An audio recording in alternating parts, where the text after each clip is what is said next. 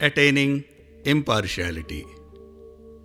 Krishna says that whose mind and intellect are established in that spirit, and whose sins have been dispelled by awareness, reach a state of no return.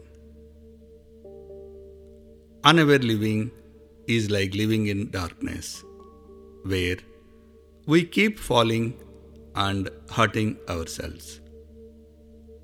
The next level is like experiencing some flashes of light, where one attains awareness for a moment but falls back into ignorance.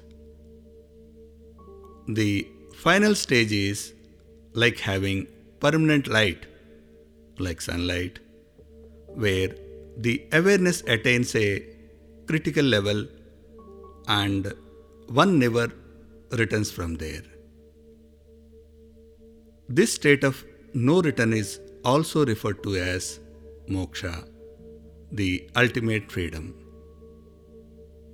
It's not my freedom, but freedom from me, as all suffering is because of me. Samatva, equanimity, happens when one attains the state of no return. And in this regard, Krishna says that the wise view, a learned and cultured Brahmana, a cow, an elephant, and even a dog or dog eater as the same. Samatva is one of the foundational pillars of the Gita. Realizing self as the self in all beings is at the core of Samatva. It's recognizing that others too have good like us, and we too have negatives like others. The next level is the ability to see the apparent contradictions or differences as equal, like seeing an animal and an animal eater as the same. It's dropping hatred and dislikes, which are products of ignorance. It's applying the same justifications for our gains as well as losses.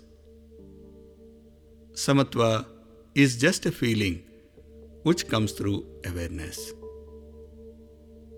The karma that flows out of an imbalanced mind is bound to bring misery.